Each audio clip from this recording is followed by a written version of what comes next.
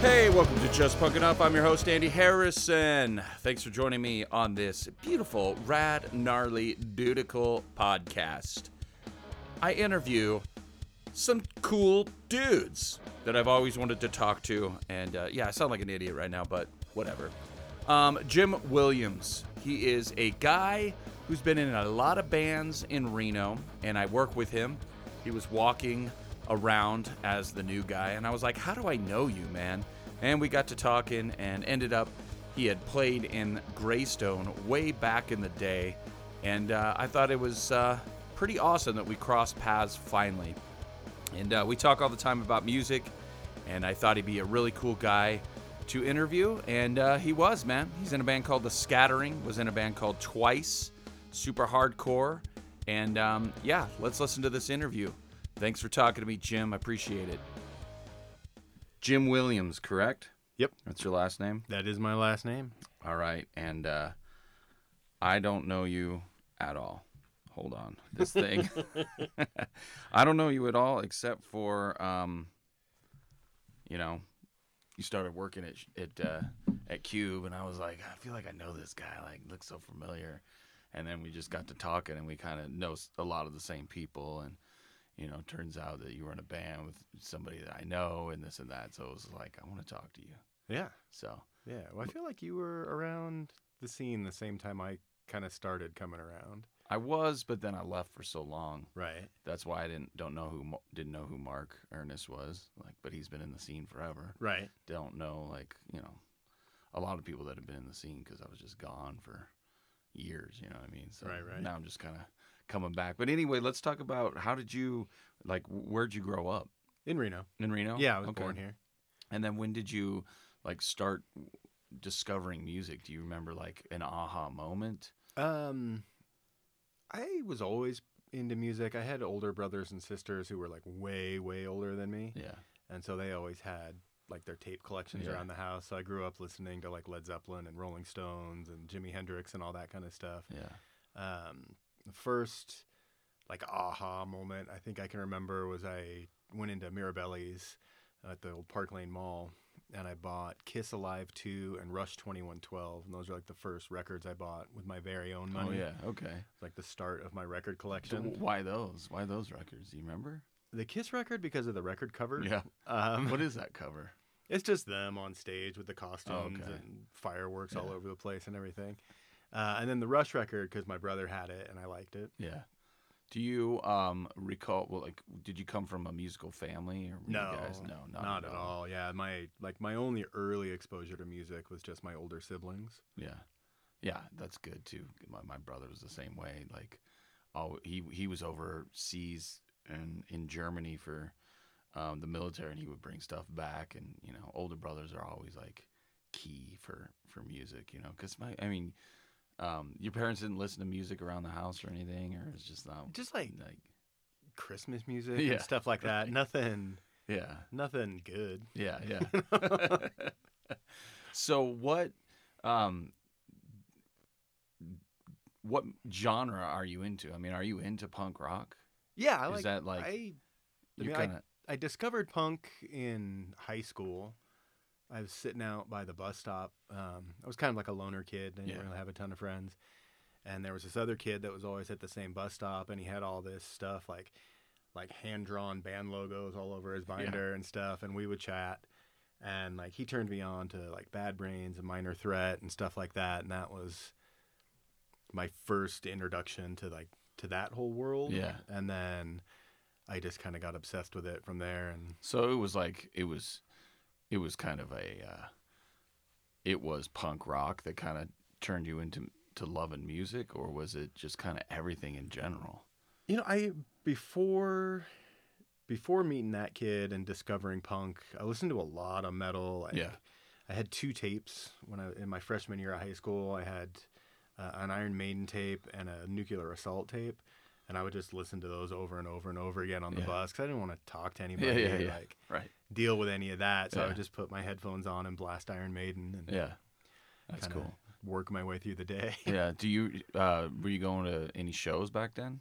No. Yeah, I was a super late bloomer when it came to going to shows. I was already out of high school. I think I was like 18 or 19 before I went to my first show. Oh, no kidding. Yeah, because I was working at Mirabelli's, which was kind of fun because I'd spent so much time there buying tapes, and buying records and stuff. How'd you get the job? I just went in and asked if they needed anybody, and they. It's like a dream job. Yeah, it was, and I ended up working there for almost 16 years. I was there the very last day when they closed the gate for the last time. Wow. Yeah. So I was working there, and all these hardcore kids, all these straight edge kids were coming in and passing out flyers and dropping off like their demo tapes and stuff like that. And this other kid, Brian Woogamuth, who was in Fall Silent, invited me to a show. This was before Fall Silent existed, but it was actually kind of the band right before Fall Silent. It was called New Blood, and that was the very first show I ever saw. It was New Blood, Bludgeoned. I want to say like 454 Big Block or something like that. It's one of the East Coast like hardcore tough guy bands. Yeah. Was that like? Were you into hardcore at that time, or was no, that kind of like hey, like the closest I had come to hardcore at that point was like the Minor Threat tapes and Bad Brains and Black Flag and stuff like that. Yeah. So when did you start like dabbling with being a singer?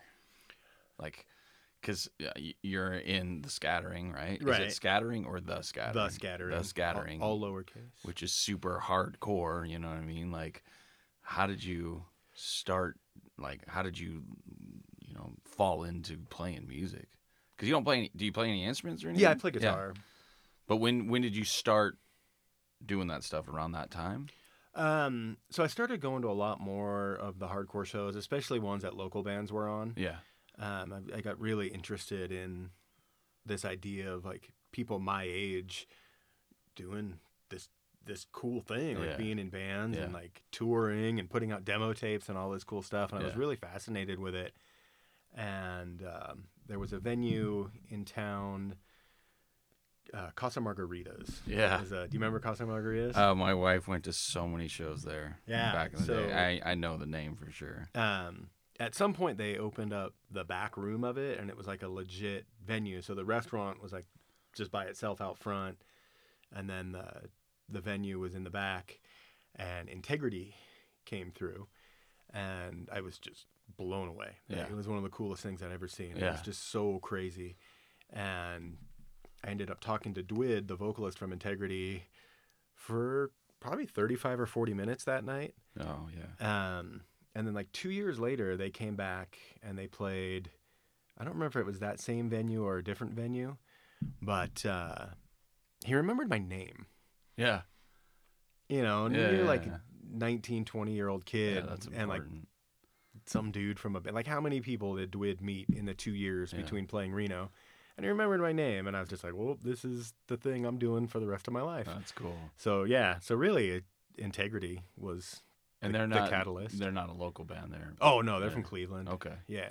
Okay. So, that was kind of it, where you're like, I want in. Yeah. Well, I wanted to... It made me feel so cool. Like, being this weird loner kid that didn't have a ton of friends.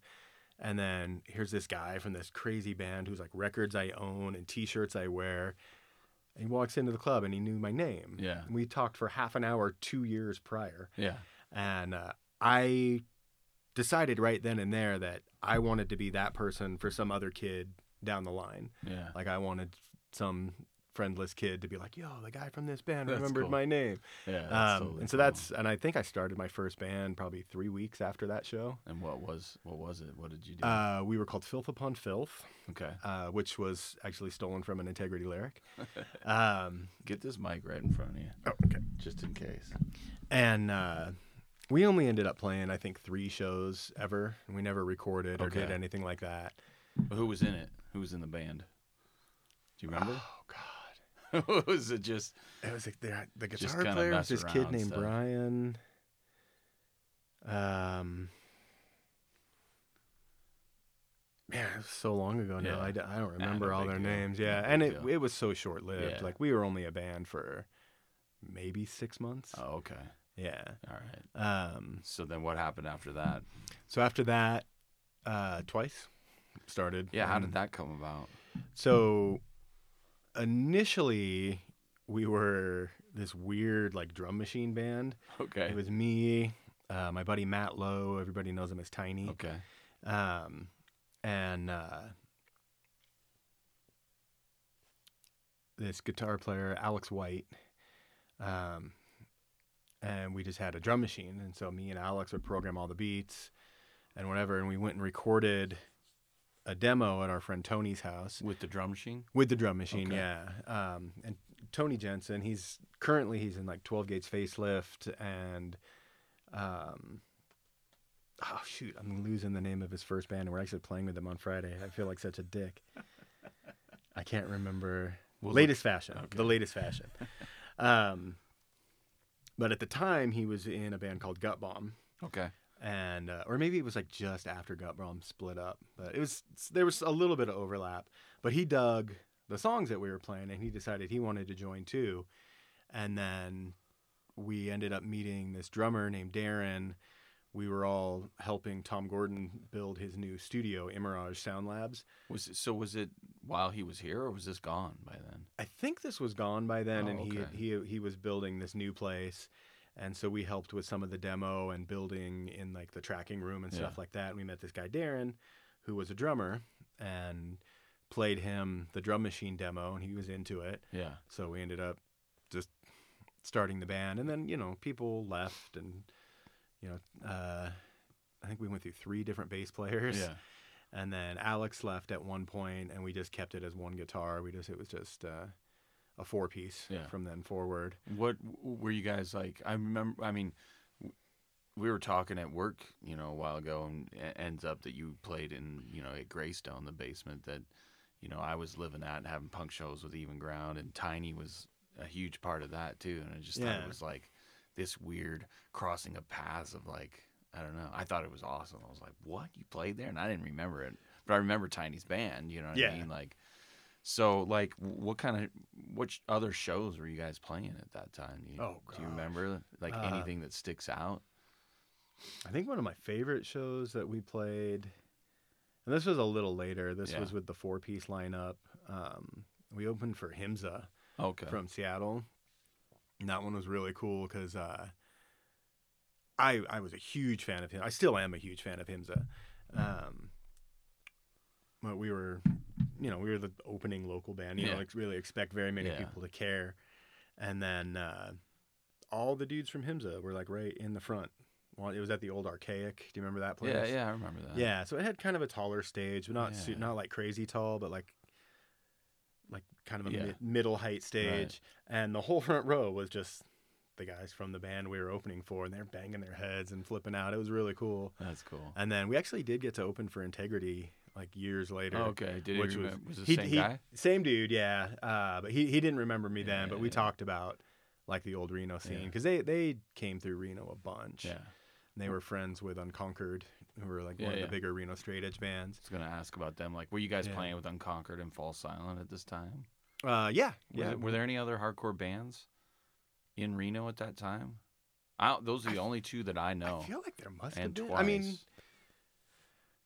I guess it kind of depends on how you define hardcore, because December was around forever. Oh yeah, December. And they were definitely more of a metal band, but they played all the hardcore shows, and they played with all the hardcore bands. Yeah, I put them into a hardcore. Yeah, but I remember December. Yeah, they were great. They're still one of my favorite Reno bands ever. Yeah. So. What other venues were going on at that time? Was there FSU out on towards the railroad tracks, way out on where all those warehouses are? Right. I went to a bunch of shows there, but we never played. That was before I was in a band. Oh, it was? Yeah. Okay. Yeah. Jeez. Yeah, my timing's all messed up. But I remember seeing the Gain and Zoinks there, but the stage was like it was like crazy high. It was like I got my arm broken there. Oh, you did? I can't remember what band was playing. I think it was Earth Crisis. But all the kids moshing from behind us pushed everybody up towards the front of the stage, and I threw my arms up and caught the middle of my forearm caught the edge of that super tall stage and broke my arm. So. Yeah, I remember that place, but I can't really remember other places. Zephyr was doing stuff back then, but I saw High on Fire at the Zephyr, which was fucking wild. Was that when it had like that weird balcony, like seating, like? No, well, they had like that patio. And Well, there was like I remember where were. the stage was here, and then like you could go up here. There was like 3 or 4 places to sit up these steps. Oh, I do remember that. Yeah, that's the Zephyr I remember. I didn't go there very often. Yeah. High on Fire played there. That place is teeny. With oh gosh, what's his name? Joe something. He was in the Melvins. Huh. And he was playing bass for him on that tour. But yeah, it was everyone stood outside. It was too loud.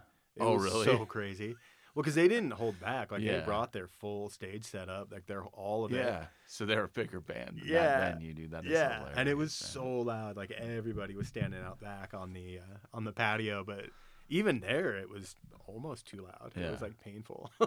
That's crazy. So twice did you guys record? So I saw when you showed me on Bandcamp, were those EPs or full lengths? So we did 2 demos. Okay. And are those Drum Machine demos? No, it's all with that one's gone. It's all with that the live Drum band. Machine demo is gone. We never even finished it because Tony decided to join, and then Darren joined right after. It wasn't your intent to have a drum machine. It totally was. Oh, it was? Oh, yeah. Was it going to be like hardcore? Was it going to be like this industrial type feeling? Or were you trying to make it sound real? No, it was definitely like, it was obvious it was a drum machine. Oh, okay. Yeah, it was. I've always been a fan of like a lot of the weirdo bands, like, you know, Locust and stuff like that. So it was more like that. It was like almost like grindcore, but with a drum machine. Okay. But when Tony and Darren decided to join, we scrapped all of that and just wrote all new songs and started from scratch. Yeah. So you, so tell me about the recordings. Yeah. So we did the 2 demos, which, I mean, for demos in the early 90s, they sound fine. Yeah. And then we did an EP, and then we did a split CD with a band from Sacramento area called The Subject of Us. Oh, okay. And who recorded these? Was it all Gordon? So Tom Gordon recorded the second demo, which I guess you could count as a full length. Okay. I mean, it's long enough to be a full length. Yeah. It's just we didn't have the money at the time to make it sound as good as it should have. Yeah. And that was his home studio? No, he recorded that in Imiraj. Oh, okay. That was the studio we helped him build. Oh, That was our payment. I got you. Basically, I thought he was building it in his house. No, it's over in Sparks. It's still there. Oh, it is? Yeah. Does he do stuff there still? Yeah. No kidding. Yeah, it's over kind of near Greg Street. Oh, okay. Yeah. I want to talk to him. Yeah. I would love to interview him, man. I'm sure he's got a lot of... Oh, he's got great stories. Yeah. I want to talk to him. But yeah, so that was how he paid us back, basically, for helping him build, was he recorded our demo. And then the second one was like a proper EP, and the split were all recorded at Puss Cavern. Oh, okay. That's cool. Yeah, I know that place. Yeah, it's a cool spot. Yeah. We haven't been back since, but yeah. So what were you guys? Did you guys tour at all? Twice? Or? We toured just kind of regionally. We never did any big tours. Like we do, 4 or 5 days here. You know what I mean? But it was all. I think the furthest we went was Salt Lake City. Yeah. And did it just fall apart? Or did you want to end it, or was it like a shitty ending, or? It was a shitty ending. Yeah. That's a hard story to tell because you don't have to tell it.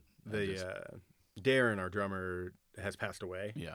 And the main reason the band split up was because he and I butted heads. Yeah. The whole time we were a band. Yeah, like we tough. never got along. We were never. Hard. Yeah, and it just came to a head one night, and I quit. Yeah, and that was the end. That was the end. Yeah, the remaining members went on and started a band called Painting Gala. Okay. With do you remember Swing 7? Nah. No. They were like almost like kind of a nu metal-y. I don't know. Something. They were cool. They were a great band. I think they should have blown up. Yeah. Honestly. When were you getting your tattoos? At about that time? Yeah. I mean, I got my first one just after my 18th birthday. Yeah. Okay. Yeah. So. When's the last time you got one?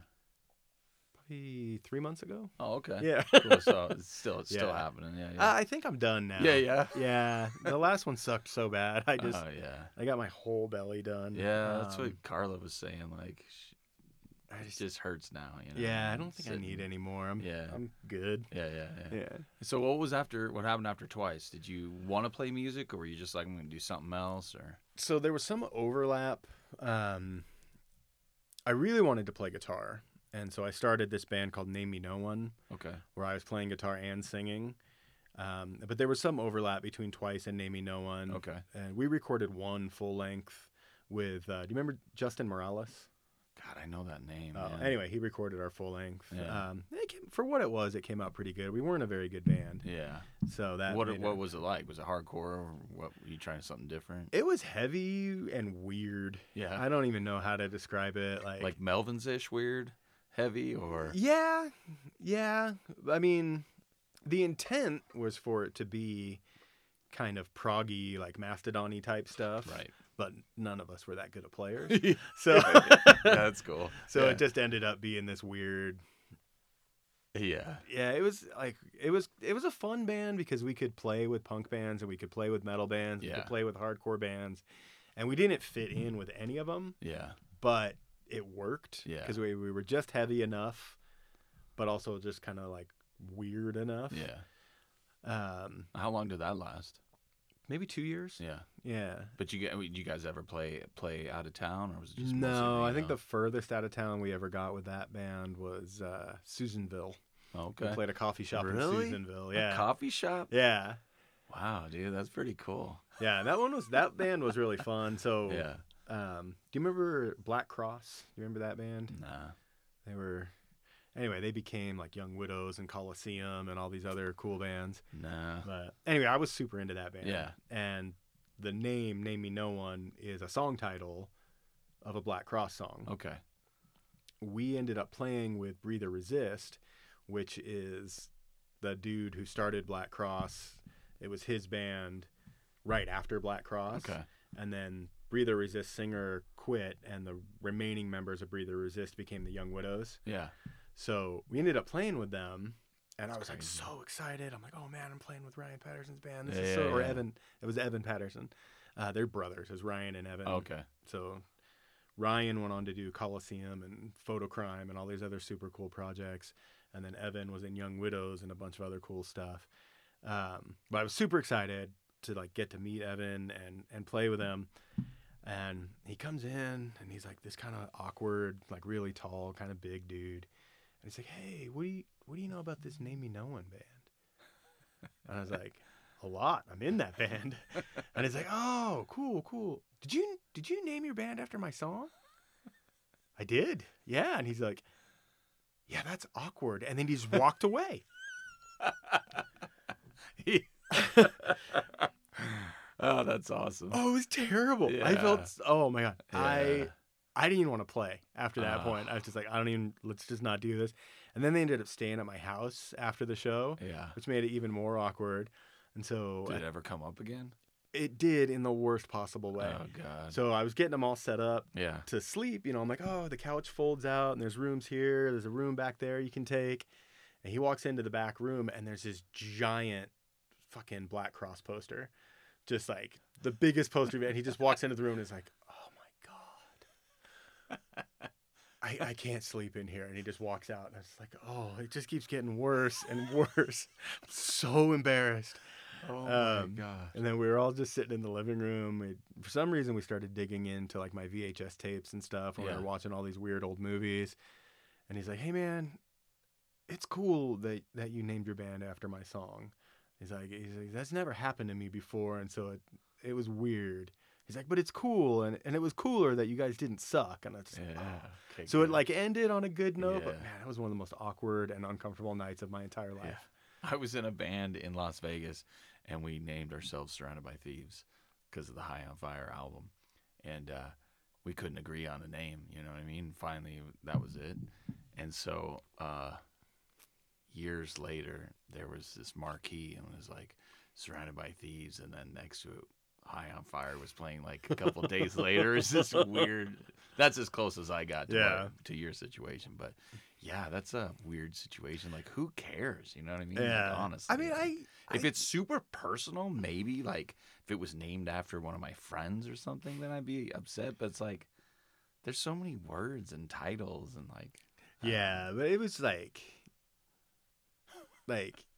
so on their record, it's all written out as one word. Yeah. And that's our logo was all written. I mean, like we directly just went, we are inspired by Black Cross. That's the kind of band we are. Yeah.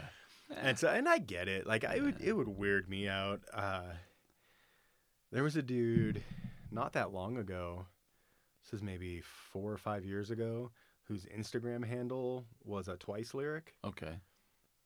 And I reached out to him and I was like, hey, did you know that that's a lyric from my old band? He's like, oh, yeah. That's why I did it. I was like, okay. That's weird, but all right, cool, I guess. Yeah. So I get it. Like, it would be weird. Yeah. I think it would be weird to show up to a town I've never been in, never even stepped foot in, and like have my song title on a flyer next to my band name. Yeah. It would be weird. So I get it, but I'm super glad that the night ended on a positive note, so I don't like have this terrible story. I know. You know? Of somebody that you really look up to. Yeah. Like, that would be horrible, man. Yeah, and like I still buy his records. Like to this day, I've bought at least one record from every band he's ever been in. That's cool. And every time I pick one up, that story pops into my head. I'm like, oh yeah, I embarrassed the shit out of myself in front of this dude. I did that with the drummer of Social Distortion. I got a little too tipsy, and like my wife finally had to be like, you need to leave him alone, you know? No, because I was like obsessed with Social D back in the day, and I'm like, this guy, like, he doesn't understand how important this band was. And I was like, okay, sorry, like, I don't know, just fanboy stuff. Oh yeah, totally. With that band though, it kind of depends on which drummer. Like they had so many. I know it was Chris Reese. He was somewhere between Heaven and Hell. Like that's easily their best record. Me, you know what I mean? So that's why it was like, because that was like, you know, one of those records that's like, oh, there's different music out there. You know what I mean? So it was just, I don't know. It was awesome. But anyway, speaking of records, were you like into record collecting back then? Yeah. And I still have a bunch of the records. I kind of made it a point every time I saw a touring band, I wanted a record. I didn't really care that much about the T-shirt or anything like that. I wanted the record, you know, and it would always bum me out. You go talk to a band like, oh yeah, we don't have any record. Yeah, it's like, what are you even doing? Yeah. So did it start during around Twice when you guys were playing, like wanting these records from bands? It started earlier than that because I have like all the old Reno 7-inches and 12 inches and stuff like that from all the bands that I saw. You know, I've got all the Zoink stuff and New Blood and Bludgeon and the Unconquered 7-inch and all the Fall Silent stuff from back then. I even still have the first Fall Silent demo tape. That's cool. Which is really cool. You know. So yeah, it was just kind of a thing where anytime I went to see a band, I wanted a record or a tape or a CD or something, you know, that I could listen to. I didn't really. I mean, I have a bunch of band T-shirts too. Yeah, for sure. But my primary thing was always I wanted the record. Yeah, and so then you just kind of, because I mean I was the same way too, and then it just once you start making money, you can actually buy more and more and more, and it kind of just turns into this thing. Yeah, so I made a huge mistake. In the early 2000s, I sold probably 90% of my records. Yeah. Like I kept all the stuff that was super important to me, but I went down from probably like 1,000 LPs to like 100. Yeah. And now, you know, you go back, you look on Discogs, you're like, oh, I had that record, and now it's $300.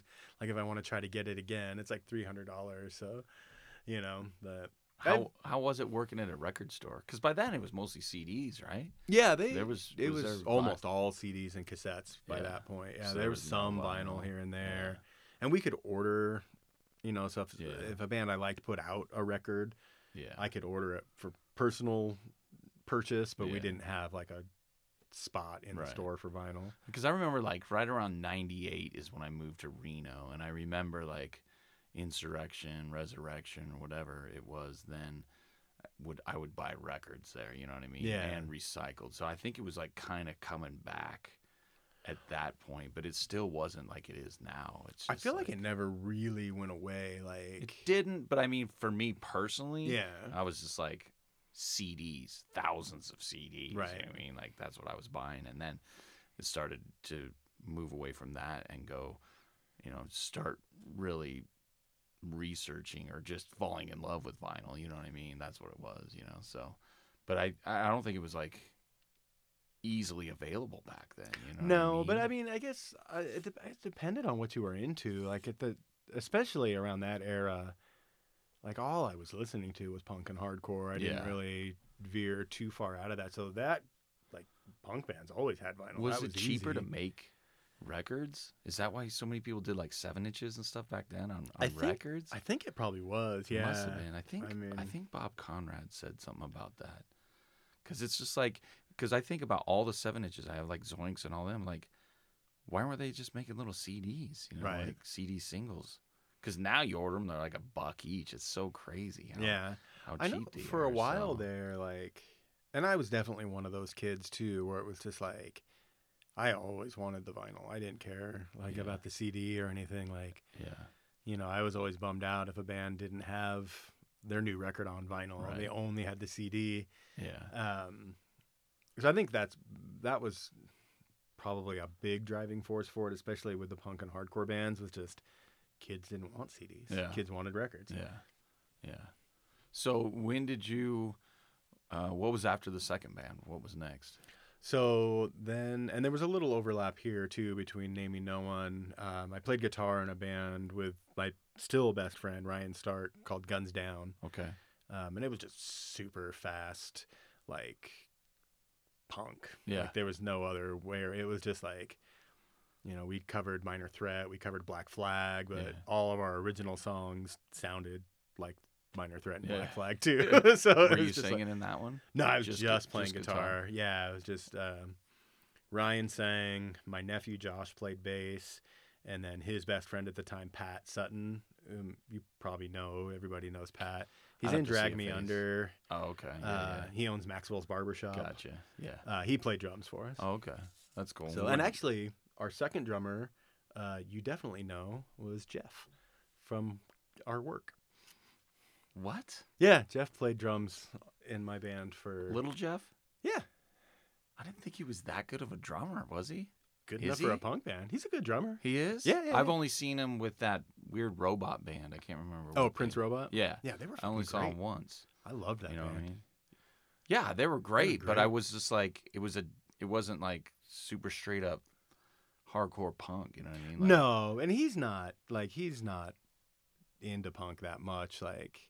So it was like a weird thing. Like, he did a great job. When we finally ended up recording, we recorded after we broke up. Basically, we recorded all of the songs. Yeah. And so on the CD, Pat plays on 4 of the songs and Jeff plays on 4 of the songs. Oh, okay. And you can tell, like, you can hear who's playing. Well, because Pat did like double kick and Jeff only does single kick. Okay. And so you can definitely hear, like, just stylistically, you can hear the differences between the two drummers. But he was in the band for, I don't know, probably a year. Okay. Like the last year that we were a band. Where did you guys record? With Justin again. Okay. Same place, yeah. Okay. That's cool. So that band didn't last long, or? No. It wasn't that serious? It was just more for fun, or were you guys... Like, we wanted it to be serious. It just never took off. Like, we did one little tour. Very little. I think it was only like 4 shows. Yeah. But I mean, we would have liked for it to have been serious, but like at the time, Pat and Josh were still in high school. Yeah. Ryan and I were both significantly older. And so it just wasn't. Yeah. It just wasn't gonna, like, the stuff we could do, they couldn't. The stuff they could do, we couldn't. Yeah. You know what I mean? Like. Yeah. So what was next after that? Nothing for a long time. Yeah. And then the Scattering. Why nothing? Did you just want to take a break from it, or was it by choice, or are you just exploring other stuff, or? I got kind of burnt out on playing music for a while. It's just so much work. Like, you booking the shows, booking the recording time, making the flyers, trying to get people to give a shit. Yeah, you know, it's really taxing. And then, like, I tried to start a couple of bands in between there, but like we didn't mesh, or nobody wanted to practice, or you know what I mean. Like, And then the scattering just sort of fell into place. It was just a bunch of friends that wanted to, and like, it's kind of wild because like what we, when you get to start talking about starting a band, you're in that like early phase. You're like, oh, hey, you play bass and I play guitar and you can play drums. Yeah. And you're always like, oh, well, maybe, we want to be like this kind of band or that kind of band, or what if we're influenced by this band? Right. And then it never sounds like right. that. Ever. Like, and that is exactly what happened. Like the scattering at our first practice, we were like, oh, we want to do like melodic hardcore, like Rise Against or Boy Sets Fire or something like this. And then you've heard us. Yeah. We're just not even close. Yeah. Like, So was it your intent to be the singer? Yeah. Or was it just, okay. Yeah. So it just kind of turned into something. It just formed its own sound, really. Yeah, and it was, so the original lineup was Jason Joe, who still plays guitar, John Benson, who you probably know, he's been in a bunch of local bands. I don't know, I'd have to see a face. Yeah. He was in Hate Recorder most recently. Nah. Anyway, good dude, backed hard, love that guy. Yeah. And then he found this kid, Josh, who I'm still friends with to this day. And then I brought in my old friend, Brian, who used to play drums in Dorsia. Okay. And we just started melding. Playing, and it was just like, John had all these ideas, like, oh, I want us to sound like this or like this or like this, but he couldn't, like, beyond explaining it, he couldn't, like, make his bass articulate it. And then Jason was just like, oh, I got you. I know what you want. And then Jason would play the riff, and John would, just like that. And then they would kind of riff off each other. Jason's the king of, like, writing riffs. Like, you tell that kid, I want to write a song that sounds like this. And the next week, he's like, here's a song that sounds like that. That's awesome. And it's like, not everybody has that. Like, it's hard to write a song. Yeah. Not everybody can do it. Yeah. And I feel like a lot of musicians need a Jason in their life who's like the writer. Yes. And then like John's a fantastic bass player. He's an amazing bass player. But writing as a bass player is more difficult than writing as a guitar player. Yeah. So we would all kind of lean pretty heavy on Jason to like bring the riffs, and then we would rearrange them and move stuff around and create the sound that we were looking for. Yeah. And then at some point John left, and we got a number of different bass players that didn't work out for whatever reason. Yeah. And then Josh left. And I couldn't bring myself to replace Josh. Yeah. Like, I love that dude. Yeah. And it didn't feel right to like, oh, we'll just put a new John. Like, you have to have a bass player. Like, I didn't want to replace John, but you can't have a metal band without a bass player. Right. You can do it with only one guitar. And so it was just like, I wasn't super motivated to replace Josh. So we put all of the writing burden onto poor Jason. Yeah. And then we found Rosh. And he's been in the band now 5 years. Yeah. And I feel like this is the lineup that it was always supposed to be. Yeah. And no disrespect to anybody who was in the band before, but I feel like it became like a fully realized band when it was me, Brian, Raj.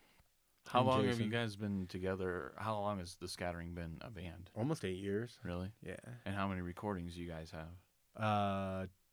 2, 3. You got the full length that's on the record. Yeah, the full length that we put out on vinyl. We did a single called Western Weapons Never Drown at Sea, and that was actually supposed to be on a comp for a charity comp. Okay. And we got to go down and record at Atomic Garden with Jack Shirley. I don't know that. Oh man, that place he's done so many cool records. It's down in like Bay Area, East Bay. And what has he done? All like the Death Heaven records and like a bunch of stuff for Death Wish. Pretty important. High end. Yeah, and he's got credits that like I have a lot of records that Jack's worked on. How did that come about? I don't know the whole story. Okay. Which is weird. But as I understand it, one of the dudes from Converge wanted to put out a compilation record to help with the refugee crisis that was happening around that time. Okay. And so he got this grand idea where he would get all these bands together and they would record. There's going to be an East Coast record and a West Coast record, and all the money would go to all these various charities. Yeah. And they got a ton of people like, oh, we want to do it. We want to do it. We want to do it. We want to do it. And then like only like a handful of bands followed through and actually recorded. Yeah. And we were one of the ones that we packed all our shit up. We drove down to the East Bay and we knocked a song out in a day. Yeah. With Jack at his old studio space. And then the comps never came out. Oh. And so they just let us have the song, which was cool. Yeah. So we just put it out as a single and donated all the money to the same charity that it was supposed. I mean, it didn't have anywhere near the impact as it would have with like Converge and for sure. You know, all these other bands being involved, but we did our part. Yeah. And then we have and I guess it depends on which member of the band you ask, but in my mind, it's a demo. Okay. A lot of there's some argument there that it's an actual like full length recording, but I feel like the Sinking LP was the very first real recording that we did. And that's this one, the newest one? The one that's on vinyl. Where did you guys record that at? That was recorded here in Reno. Okay. With Colin Christensen. He's got a studio? Or? He had, past tense, a studio. Okay. I think we were the last band to record in it, actually. Okay. Yeah. And how was that experience? It was cool. Yeah. I mean, I hate recording. I hate it a lot. Oh, it's the most miserable part of being in a band for me. Why? It's the days are long. You have to go over the whole thing like a million times, and you get so sick of hearing your own voice. Yeah.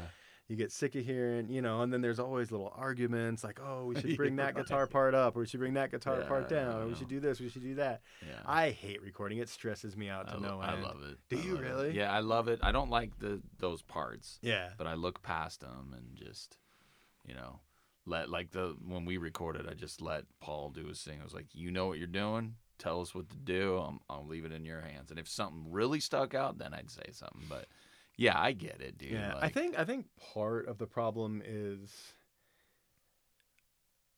and this sounds really weird to say, but like some people think in pictures and some people think in words. Yeah. I think in math. Okay. And it's weird to try to explain that to somebody, but I think in math. And so when we're recording, I can hear how all the little bits fit together. Like I can hear like an isolated guitar track and an isolated drum track, and I go, oh, okay, that's how that puzzle fits together. Yeah. And then when you're working with a producer, maybe their vision doesn't match the puzzle that's in your head. Yeah. And I'm very like ADHD about a lot of things. And so it's just like when my brain kind of gets stuck on something, I'm like, no, that's the wrong answer. You're doing it wrong. Yeah. And it's not necessarily wrong. It's just different. Yes. But my brain immediately goes to you're fucking wrong. So you're the guy in the band. Yeah. I'm the problem.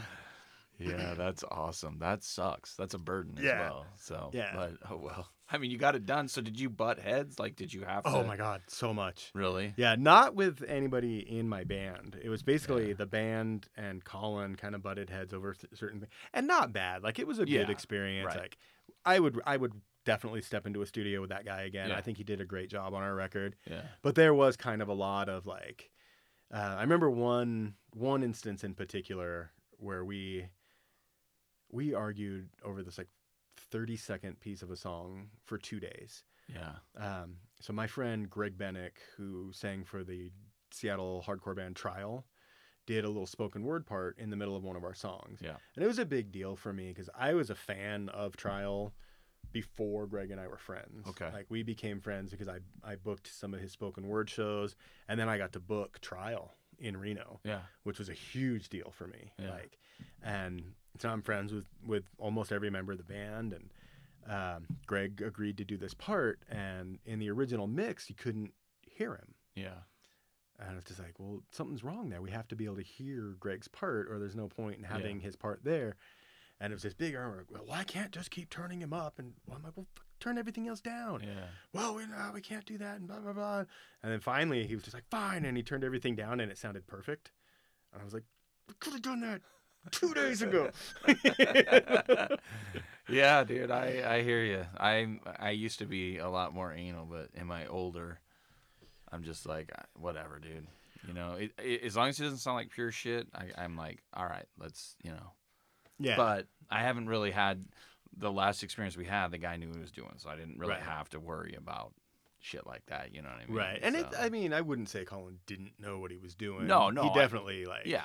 I'm not it saying was just that like, either. It's just he was hearing it different yes. than I wanted it to sound. Right. But I think a big reason that I was so anal about it, and I'm so grateful to Colin for having been so patient with me, because I can be a dick. Yeah. And I'm aware, but I decided not too long before we stepped into the studio, I decided that this is my last band. Like, if the Scattering breaks up, I'm not doing this again. Yeah. And so it was the very first time anything I'd ever recorded was going to be on vinyl, and it may well be the last thing I ever record. Yeah. And I needed it to be perfect. Exact. Yeah. Dude, I'm right there with you. I think it's this age. We've been working so hard in bands for so long that we're like, I can't do it again. Like, this is it. I'm putting everything into what I have now. I'm just like you, and I'm like, if this goes sour, I'm gonna join a band sitting in the back. I'm not doing anything. I'll be the bass player, and that's it. You know what I mean? Because I don't have the energy. You know? I don't know if I'll even do that. I think once the Scattering's done, I think I'm a music fan. Yeah. From then forward, I don't think I'm gonna be a participant anymore. It's rough. Yeah. It's rough, dude. Well, so the record came out during the pandemic, right? Yeah. Yeah, it came out April 1st. But that was not the intent. Like, we didn't. Well, I mean, we obviously didn't. We didn't know what was going to happen. It was always supposed to come out April 1st. Yeah. Because we just thought that was funny. Yeah. But I mean, we had no fucking idea that the entire world was going to shut down. You wouldn't be able to play shows for 2 years. Right. But I mean, it came out right as the pandemic shutdown started. Yeah. So like right as like all the venues were closed, right as all the stores were shutting down, like we're like, oh great, now we have a record. Yeah. So you've never done a release? Never had a release show. Yeah. No, and I even set aside, I think, 30 copies that I made special covers for. Yeah. That were supposed to be like a record release show cover. Still have them because we've never done like an official release. Yeah, that sucks. Yeah. But it's out there. It's out there, yeah, and we sold out of one of the colorways already. Oh, okay, that's good. because we did clear and blue, and the clear are gone. Yeah. So what's next for the band? Like, do you have plans for the band? We are working on 4 new songs right now that I would like to see come out on a 10-inch. Yeah. But it's so expensive. I know, but 10-inch is awesome. It's so cool. Do you have a 7-inch? No. I have a 7-inch and a regular. I need a 10 to finish. Yeah. Although they do have other sizes that I didn't know about until just recently. I thought it was 10, 7, and 12. Right. But I was like... No, I have a 3-inch from Gob. Do you remember that old band from Reno? Yeah. And it looks like the cover looks like a pack of Ernie Ball guitar strings. Oh, really? Yeah. Can you play it on a regular record player? Mm-hmm. It plays on mine. Okay. As long as your tone arm isn't like an automatic return, it'll play. Yeah. Okay. But I know I would love to put it on a 7-inch, but I think it's too long. Yeah. Like just with the songs that we've written, I think it's too much. So are you recording them now, or no? We're still in the early stages of writing. Okay. One of them we have played live. The other 3 are not finished. Yeah, just tinkering. They're just various stages. Like, well, 2 of them I think the music is done. I just haven't finished the lyrics for. Yeah. And then the 4th one is just still very much a work, and it's just all written on a dry erase board. I don't think we've even played it. I gotcha. So, but that's the next plan. Yeah, and we're just not sure. Like, I don't know. I'm a little gun shy about putting out another physical release because I'm sitting on so many copies of the LP. For sure. But we might do it as a digital only thing, or we might do it as like a super limited 7-inch, like ridiculously limited cassette. We did our first demo on a cassette. Oh, you did? Yeah, we did cassette and CD for the first one. And we might have been just a little ahead of the curve, like, you know what I mean? Because I feel like cassettes are making like a huge comeback right now. I don't know if huge. They're making a comeback. They're making it's. I mean, But yeah. I know. I mean, shit, Jack White just put his new record out on cassette. I know a lot of people too, but you got to think about who you and I are. Right, you know yeah. I mean? Like, that's true. Most of my friends don't collect vinyl. Nobody in my band, I gave them the record, the test press, and like, what do I do with this? You know what I mean? So, yeah, I don't. It's the same with us. Like, Raj has like a little record collection, and I think Brian and Jason have our record and no other records. Yeah. So it's the same. It's the same. Yeah. But the thing with cassettes, and it used to be true for vinyl until vinyl exploded, and you got every major label putting out vinyl and every huge Billboard charting band putting out vinyl. Yeah.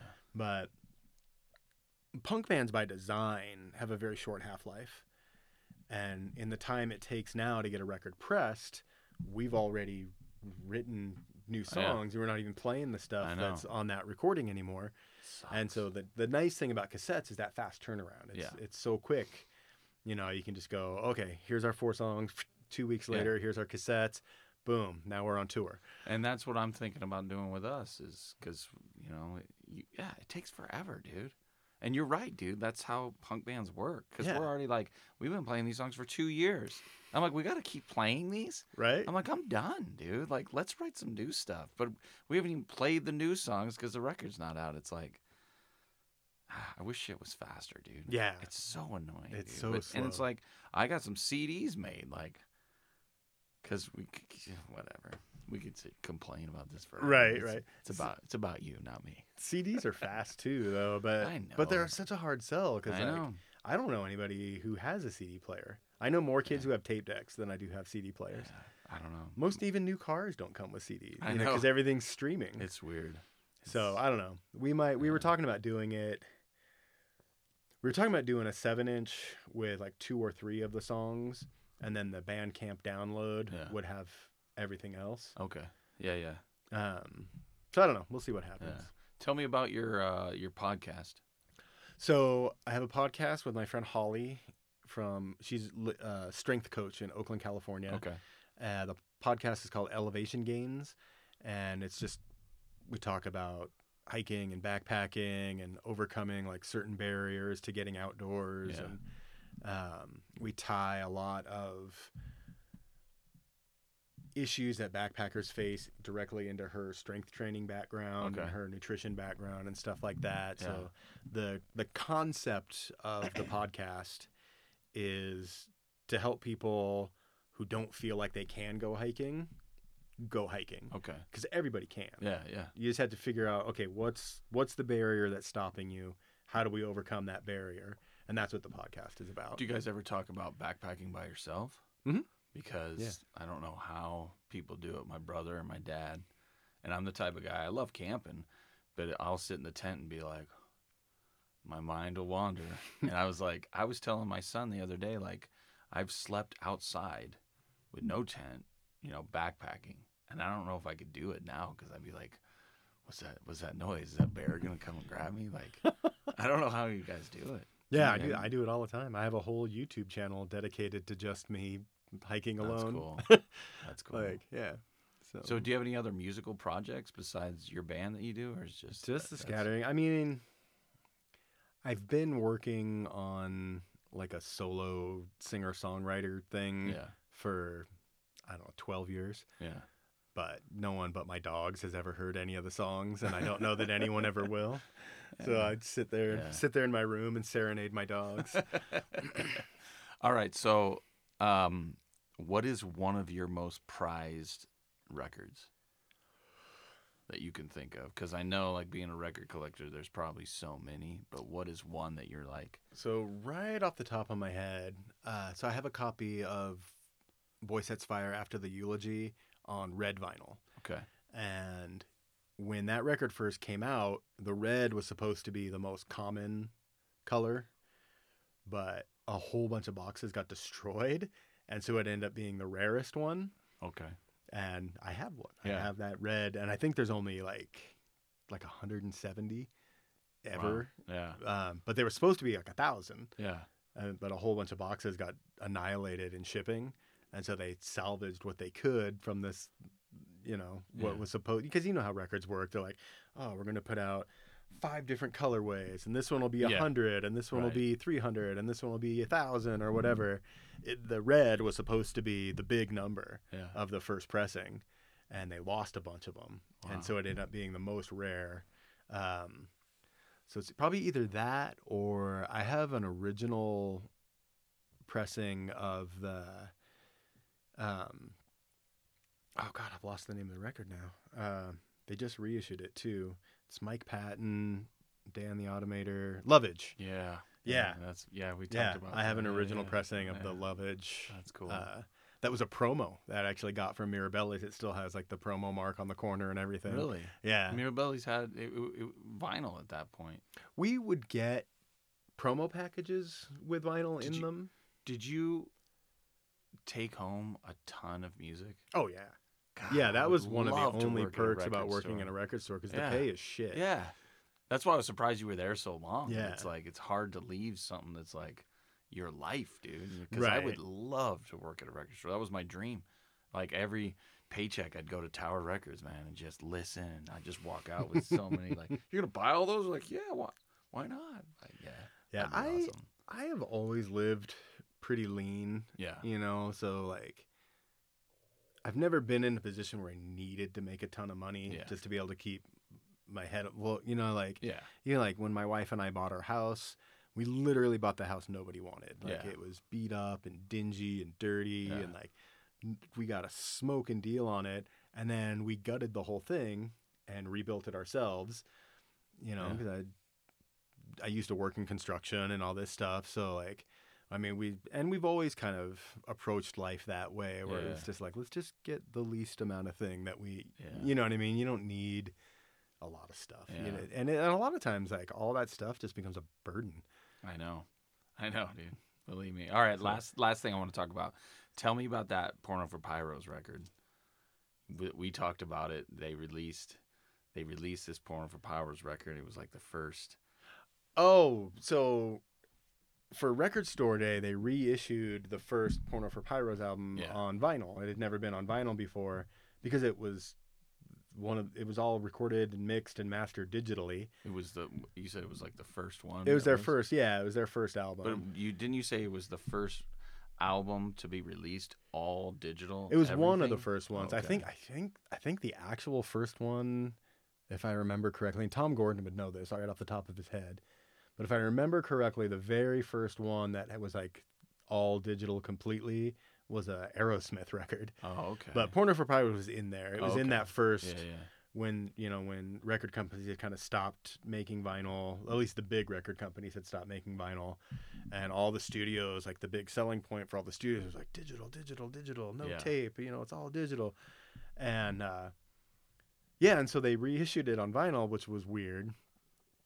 And then because it was set up for. It was all set up for digital. For digital. Yeah, and there wasn't like, they didn't have like LP size art or any, so they just blew up the CD art, and it looked terrible and sounded terrible.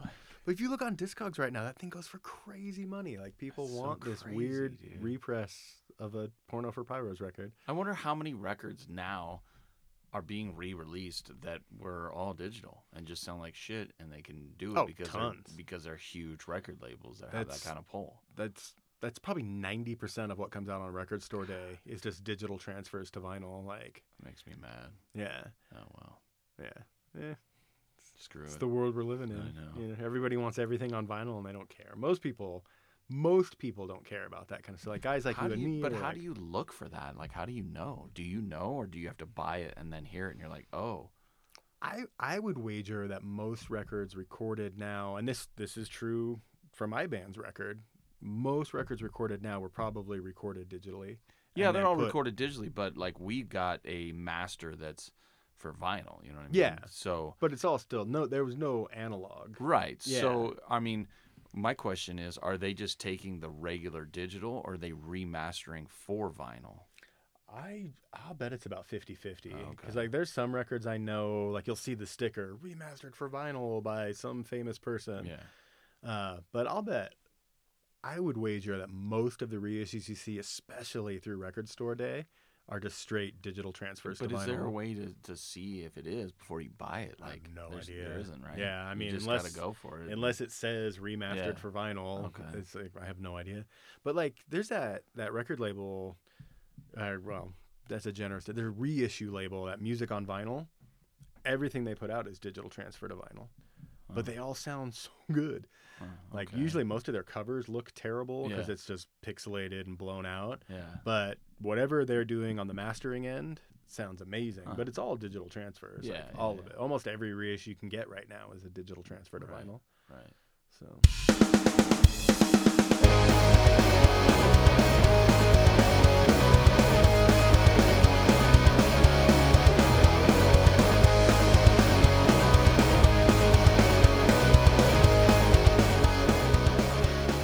There you have it.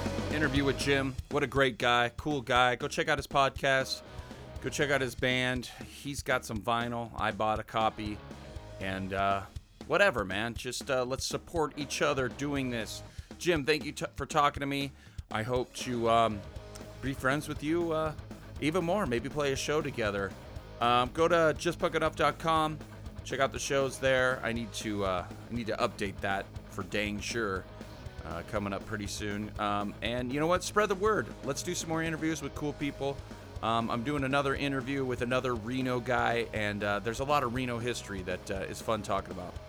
So look for that in the future. And just working on a few things. And, things go slow and fast, being so busy. But it is what it is. And reach out to me if you want to do an interview. And if you have an idea for an interview, and I like doing them in person or with microphones. It just sounds better. Take it easy, guys. See ya.